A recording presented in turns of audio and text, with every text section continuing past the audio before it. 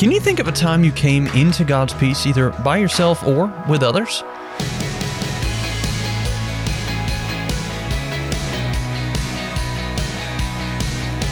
Hey there, I'm Andrew Stevens, and this is Unlocked, your daily key to unlocking God's Word in your life. Our devotion today is going to focus on peace. The peace of God. It's called Go in Peace, and it was written by Abby Siona. Go in peace, the worship leader said at the end of my first chapel service at my Christian university. I never heard the phrase before, but after hearing it at every following chapel, I learned that some churches close every service with the words, Go in Peace. It was amusing at first to anticipate this catchphrase, but then I realized just how powerful those words are. It made me wonder, what does it look like to actually go in peace? First, before you go in peace, you have to come into peace. God invites us to refocus on Jesus, the Prince of Peace, in the middle of the craziness of the world. Coming into peace is drawing near to God and listening to Him, whether through prayer, reading and reflecting on His Word, doing a Bible study or worship night, or attending a church gathering.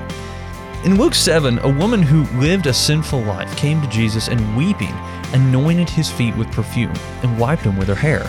While some people looked down on her, Jesus defended her. He said that her sins were forgiven, and He explained that her actions were done out of love for God.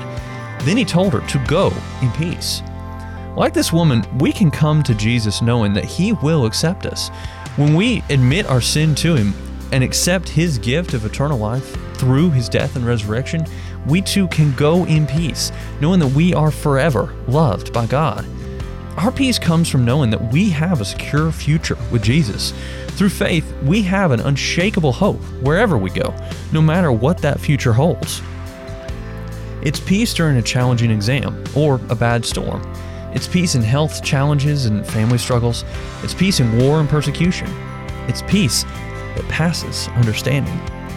Our world's broken by sin and full of chaos, but with Jesus, we can have peace no matter what we face because He has overcome the world. So let's talk about this. What are some questions going through your mind right now? Can you think of a time you came into God's peace either by yourself or with others? Take a look at Colossians 3:12-17.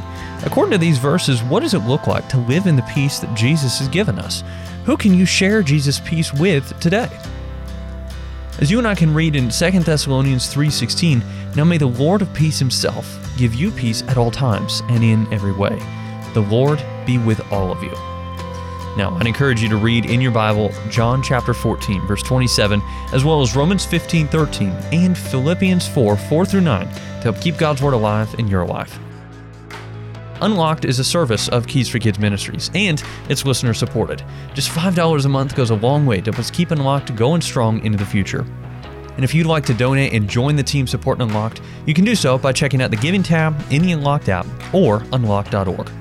Now be sure to check back tomorrow because Emily has a story about walking and keeping walking. But until then, I'm Andrew, encouraging you to live life unlocked, opening the door to God in your life.